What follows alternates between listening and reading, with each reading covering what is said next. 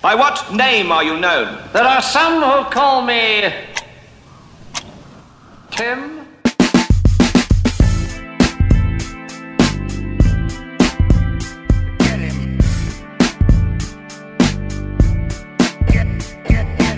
Hi, this is Tom with Tom Meets Interesting People, the podcast that talks to everybody from nuclear engineers to musicians to voice actors to talk about their work and their processes.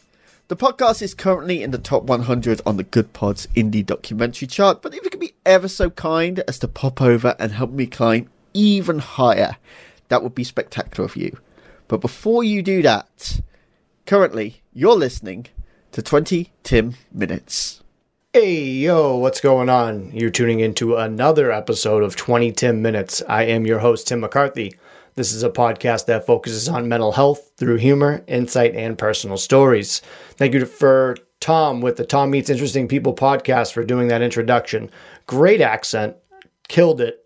Absolutely love it. I'll be going on that podcast in the not so distant future, so once that's out, I will share it with the world. Hopefully I'm interesting enough to give him a good episode, which I should. I bring it with all my interviews. You should check out any 20, 10-minute interview I've been on, because I've always had a lot of fun. There hasn't been one I haven't liked, and I'm not just saying that. I choose wisely, you know? I choose my people wisely on both ends. So be on the lookout for that. Go to 2010minutes.com for all your 20, 10-minute needs. You can download my app in the Apple Store and the Google Play Store. You can download nothing else. I don't know why I'm saying that, but you can purchase my merch right on the website. So hopefully you come check me out. Check me out in a good way, you know? This week, Heather Hutchinson is on. She happens to be a blind woman who is a disability and mental health advocate. We have a really good interview about that. And I got to ask questions that you don't really get to ask with blind people. They're appropriate. They're not dumbass questions, which she gets all the time, which is super interesting. Being blind and someone coming up to you and practically scaring the shit out of you, being like, hey, can I ask you some questions about being blind? Spoiler alert, don't do that. That's not something you should do, but that's a really good interview. That's coming out this Thursday. You're going to have a lot of fun with that one. And yeah, Heather Hutchinson, great person. She also is a singer and songwriter and author. So pretty cool. Good guest, Heather Hutchinson. Therapy's coming up this week. I don't know what I'm going to talk about, but he's probably going to pull some things out of me. I'm working on some things, working to be a better person and all that jazz. So I got nothing really on the therapy side for right now, but I am going to go into it. I did have just my birthday on the 16th, hence this episode's a little bit late. I love how every week I have an excuse why an episode is late, but this one is legit. It was my birthday, January 16th. I turned 37. It's a weird, 37 is an ugly number. I'm not just saying that because I'm 37. It's like Patrice Bergeron rocks that jersey and it looks good on him, but just the number in general, not that good looking. I was more of like a 31 or maybe even a 35, but 37, like, ugh. 38 looks pretty cool, but 37, just awful number. I went to this bar in Plymouth, Massachusetts where they had Yahtzee, and what you did is you give them $2 and it goes to the pot. And at the pot, it was like $2,000. And what you had to do, you had to roll a Yahtzee, but not like the regular Yahtzee where you just roll 3 times and you get to play with the game. You had to do Yahtzee on just one roll. And I had 3 rolls. And I know where I'm going with this. You know where I'm going with this. First roll, didn't get it. Second roll, kind of got it. Third roll, all 4s, nailed it. I won like $2,000. But then again, like you got to give some money back. And then tip the bartender, and then buy everyone a drink. And then you're pretty much on the hook for the rest of the night, even though it was my birthday, but I didn't care because it was money that I did not have. And then I had it from rolling Yahtzee at a bar. Like, talk about a birthday miracle. The Yahtzee. I got a Yahtzee. I love playing Yahtzee. Yahtzee's a great game to play. I'm pretty good. I know the strategy behind it. Everyone just thinks it's rolling and it's a luck on rolls. A little bit, but not really.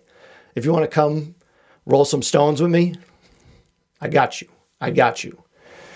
I wanted to talk about this last week, and I like how I have too much information for my episodes because I get something else to talk about next week. But dogs, man's best friend, they can sense when you're stressed or depressed, which I feel like if you have a dog, you know that already. If like you're sad, your dog always curls up with you. Like I drop a pretty bad fuck bomb sometimes when I'm not in a good place, and my dog Charles always comes over and like consoles me a little bit. My blind dog Fanny, not really into that. She just kind of does her own thing, but she'll curl up with you on the couch and give you some good snug. So I got 2 solid dogs that do that. But acute stress changes the compounds found in human sweat and breath, which researchers have shown. So it comes out of your breath and your sweat, which obviously dogs are going to sense that. For the new experiment, 4 dogs were presented with sweat and breath samples collected from human volunteers before and after the people engaged in a difficult math exercise. So, all right. So, okay, that's a weird test. It's like, all right, here's a math problem. And then after the math problem, we're going to have some dogs sniff you and see if you're stressed. Okay. That's a weird test, but I like it. The canine participants were able to detect with the greater than 90% accuracy which samples came from before and which came after the 36 human volunteers had spent 3 minutes trying to count backwards aloud. From 9,000 in units of 17, according to them. That's crazy. So from 9,000 in units of 17, that would actually give me some stress too. But what a weird thing to do. Like, all right, we're going to do some math problems and you guys are going to be stressed as shit. Where do you volunteer for this stuff? I know Craigslist would always have like donate plasma. I don't want to do that. But like, where are these studies where I can go and like take ketamine and play with dogs and they smell my breath and sweat because I can't solve a math equation? Man, if there was dogs in high school, they'd be all over me. I barely got through school. I always say C's and D's get degrees, baby. Good thing they don't put GPAs on diplomas. I almost forgot the word diploma. That just goes to show you how well I did in school. I do good in school. Now, but people usually shit on cats, but look at this guy. A therapy cat named Oscar, okay? He doesn't really do that. He has thought by some to have sensed death was coming based on the change in how people smelled when they were close to death. Dude, not even the Grim Reaper, but Oscar the cat, if he shows up, you better go the other way. You better take your vitamins because he is the death cat. I can see why people don't like cats now because they are the bearer of bad news. And I'm not kidding you. Classic. And then also, here's a fun one. A study in horses showed based on body odor, the animals could tell the difference between people who watched horror movies and those who watched comedies. Like, that's a crock of shit. Right? Like, oh yeah, the horse is like, you just watched Evil Dead 2. How was it? And then they're like, oh, you watched The Internship with Vince Vaughn and Owen Wilson. We can tell. I know those are 2 randomly different movies on different ends of the spectrum, but that's how I work. I've seen both of those movies and I love both of them. The Internship is just a great, like, you just throw it on and there's like background noise. It's awesome. Evil Dead 2 is just my favorite horror movie of all time. Go check them out. Go check both of those out and get back to you. Speaking of comedies, I love when I have a good segue. I love it. Segues are where I'm at. Laughing is the best medicine. It's pretty much proven. Again, I'm not a professional, but this is what I find out, and I agree with it. When I agree with something, I'm all in. I'll entertain horses knowing if you watched fucking Cabin in the Woods, but yeah, how do they sense that? Because Cabin in the Woods is kind of funny. So it's a horror comedy. Like, what's the other one?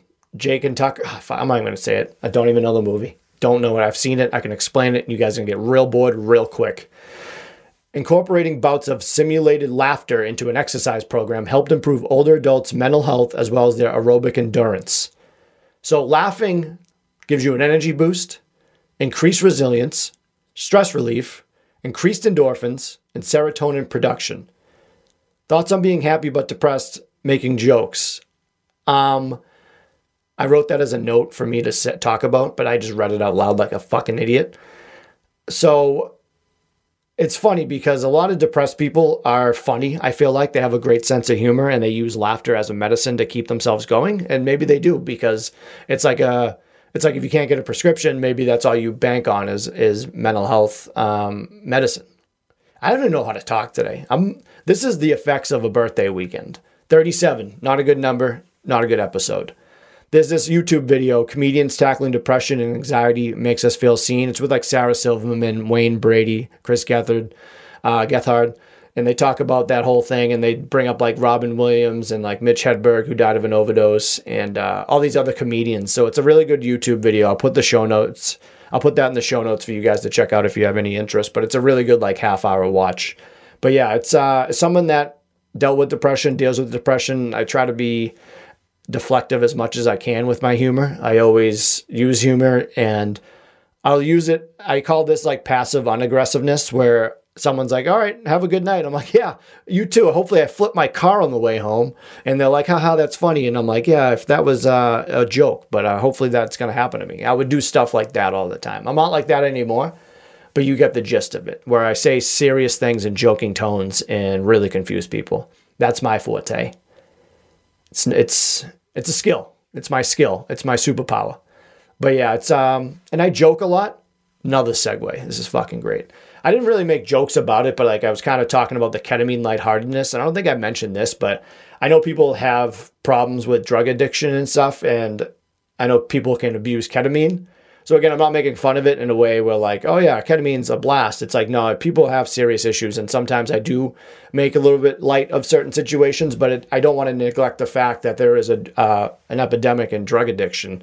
So if you're deciding to do something like that, like ketamine or was it the dosage of mushrooms, be sure to consult somebody professionally. Don't just jump into it by yourself. And I don't need to be a professional to let you know that. That's just 101. Listen to the my professional advice is listen to the professionals. Don't listen to the amateurs like me. You can listen to me on my podcast and take what you want from it, but don't use it professionally. And that's all I got to say about that. Now, seasonal affective disorder is SAD. SAD. I'm a big acronym guy. You guys know this. I wanted to talk about social anxiety disorder, and they're labeling it as SAD as well. They got to, come on. I know it's the same word with the first letter of the word, but it needs something else. And then there's general anxiety disorder, which is GAD. So I wanted to see if people knew what the difference was, because I feel like people know how it feels to have social anxiety. It's a newer term that includes nervousness in any social setting, including smaller one-on-one social engagements, where general anxiety disorder causes feelings of anxiety and excessive worry over everyday events or the future in and out of social settings. SAD impacts about 7% of the U.S. population. And it is tough because I know people that have social anxiety, and I feel like I've had it a little bit. I'm a very extroverted person, but there's sometimes I'm like, if I'm at like a new party and I'm like, oh, I'm going to meet these new people, I would say that's more general anxiety than social anxiety, even though I'm in a social situation. Do you get what I mean? It's like I'm pretty good socially, but if I'm in a place that I don't know, like I'm already nervous about the party beforehand. Like that's me predicting the future and worrying about that. But yeah, although it's common for many people to experience nervousness or feel the butterflies, people with SAD are extremely self-conscious and worry about what people think, to the point where they often experience physical symptoms, feeling ill. These may include a rapid heartbeat, sweating, blushing, nausea, shaking, and lightheadedness. That's got to be overwhelming for people. And I do feel bad for people in social situations like that. But there's some coping skills with it that you can try to work on and use in your everyday life to hopefully get by that. And again, talk to your medical professional if you're looking to help your social skills, because it's not easy. Be assertive, be confident, try to make sure that you look like you know what you're doing. That's pretty much what life is. Just pretend you know what you're doing. Think about your nonverbal communication, which is like the way you present yourself. Maybe the way you're standing, you have your arms crossed, or you have your hands in your pocket, or you're not really paying attention to people. I think if you engage with more people and have your body language be more open, maybe that's something that can help you out with talking to somebody. And then there's verbal communication, which that's the toughest part, is you want to talk. So one of the tips I read is be around people that are talking about a topic. Let's say they're talking about pickleball, because like that's the new thing that everyone's playing. Shout out to my friend Benny. Benny was pickleballing like years ago before it was popular. Now it's like so popular. It's insane. But say you're talking about that and you pop your head in, you'd be like, oh, I heard about fucking Tanner O'Hallahan, who's the best pickleball player in all of Mississippi. And that's what you do. You just jump into conversations, but you stay on the topic, so you want to be involved. You know what I'm saying? And then telling people, close friends, family, and maybe even strangers, how you deal with social anxiety. And maybe people will give you a pass. But like, hey, sorry if I'm being weird. I'm just socially anxious. And everyone would be like, oh, okay, that's cool. So am I. Let's be friends. So sometimes being upfront and open and honest is actually the best thing you can do. So So fear and negative thoughts are two of the most common emotions when you have social anxiety. Deep breathing can help you a lot. If you're going into some place, I'm not going to showcase how to breathe properly because I'll be driving for miles and then I'm like, I forget to breathe. I can't believe it. So deep breathing, like calming yourself down before, reduce negative thinking, like mind reading on people where you're like, oh, they think I'm stupid. They are looking at me in a certain way because the way I'm standing. You can't really think of that negatively, and you can't assume how people are thinking. Maybe they want to approach you, but again, your nonverbal communication isn't inviting. And then sometimes just face your fears, baby. Just jump right into it. That's what I would do sometimes. I went like the party I was socially anxious about, or general anxiety of it all, was I just went in and I was like, fuck it. I'm introducing myself to everybody that walks by. And I'll tell you what, their nonverbal communication was on par with not wanting to talk to me. There was a weird group. It was a weird group. Good party, weird group. Again, I'm just trying to be nice to everybody. I like to harness my anxiety sometimes. That's how I deal with it. It's not like I deal with it, but it's not like a crippling anxiety where I can't do certain things. I get super anxious about the future. I get super anxious being out in the world by myself. And, yeah, so like, again, I'll have like those thoughts in my head, intrusive thoughts of like CVS where I'm like, when's if I just tickle this guy in front of me? You know what I mean? Like I'll go into a Target and I feel like the way I'm walking or the way I'm dressed is like people are just like, yeah, look at this fucking idiot. I think about that a lot, that everyone just sees me like, look at this fucking idiot. Yeah. So mistakes to avoid when it comes to social anxiety: never try to control your anxiety. See, I'm not a professional. That's what I do. I try to control it. The more you see it as something awful that needs to be eliminated, the more focused you'll be on it and the harder it would be to be reduced. Okay, that makes a lot of sense. Tim, stop doing that. Never accept social anxiety as a personal trait. While you might be an introvert and have a tendency to be shy, SAD is a mental health issue that doesn't define who you are. It's possible to overcome your anxiety and live a fulfilling life. So there is the other side of it that can help you out. While there is evidence that CBD, a component of marijuana, may be helpful for social anxiety, there are also risks associated with its use. Interesting. Be sure to carefully balance any risk and benefits while considering using this as a coping strategy. So I don't know, where did that come from? They're just like out of left field. Like, yeah, CBD might fuck you up socially too.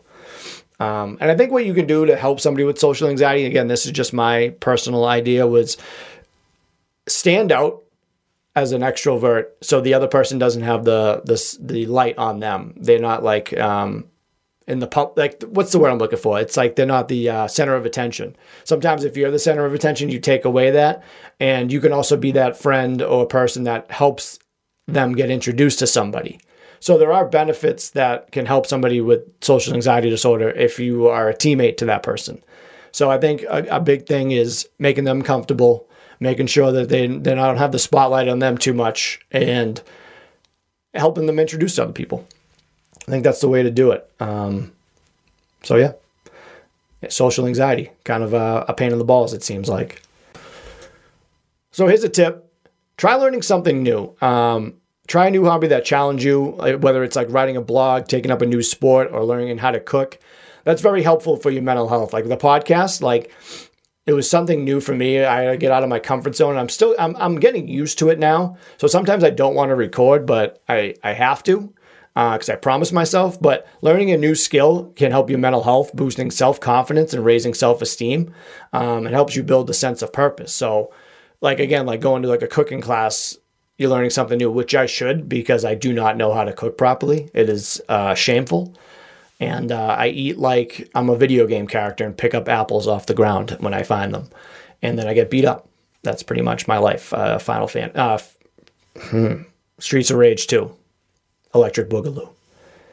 But yeah, try thinking about taking something up. I was thinking about trying to learn a little bit of Japanese because I want to go to Japan. So I would be kind of cool to learn some basic like knowledge when I go to Japan, being like, oh, hello, my name's Tim.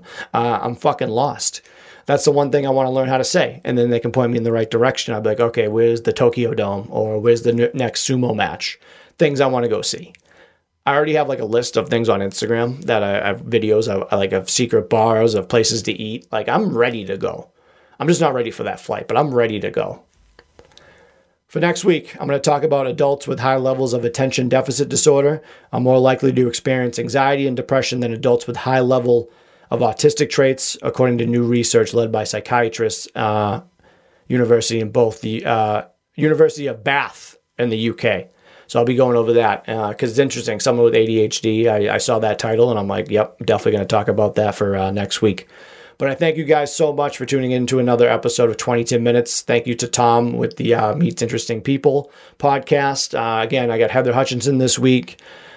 Wish me a happy belated birthday, or don't, because happy birthday, worst song ever, right? We went out to eat with my family and my mom wanted to sing it, and me, my brother, and sister were like, nah, don't do that. Don't do that in this place. No one likes singing it. No one likes sitting through it. You sit there and you're like, happy birthday. You don't know what to do with your hands. You're just awkward. Everyone else is off key, off tune. And then like after they're like, how old? And you're like, no, stop it. We need a new song. Or you need to make up your own song through your friends or your family. You know what I mean? Get rid of that song. Thank you again, guys. I love you so much. That's been another episode of 20 Minutes. Let's break the stigma by cracking a smile. I will see you soon and have a good one. And we're clear.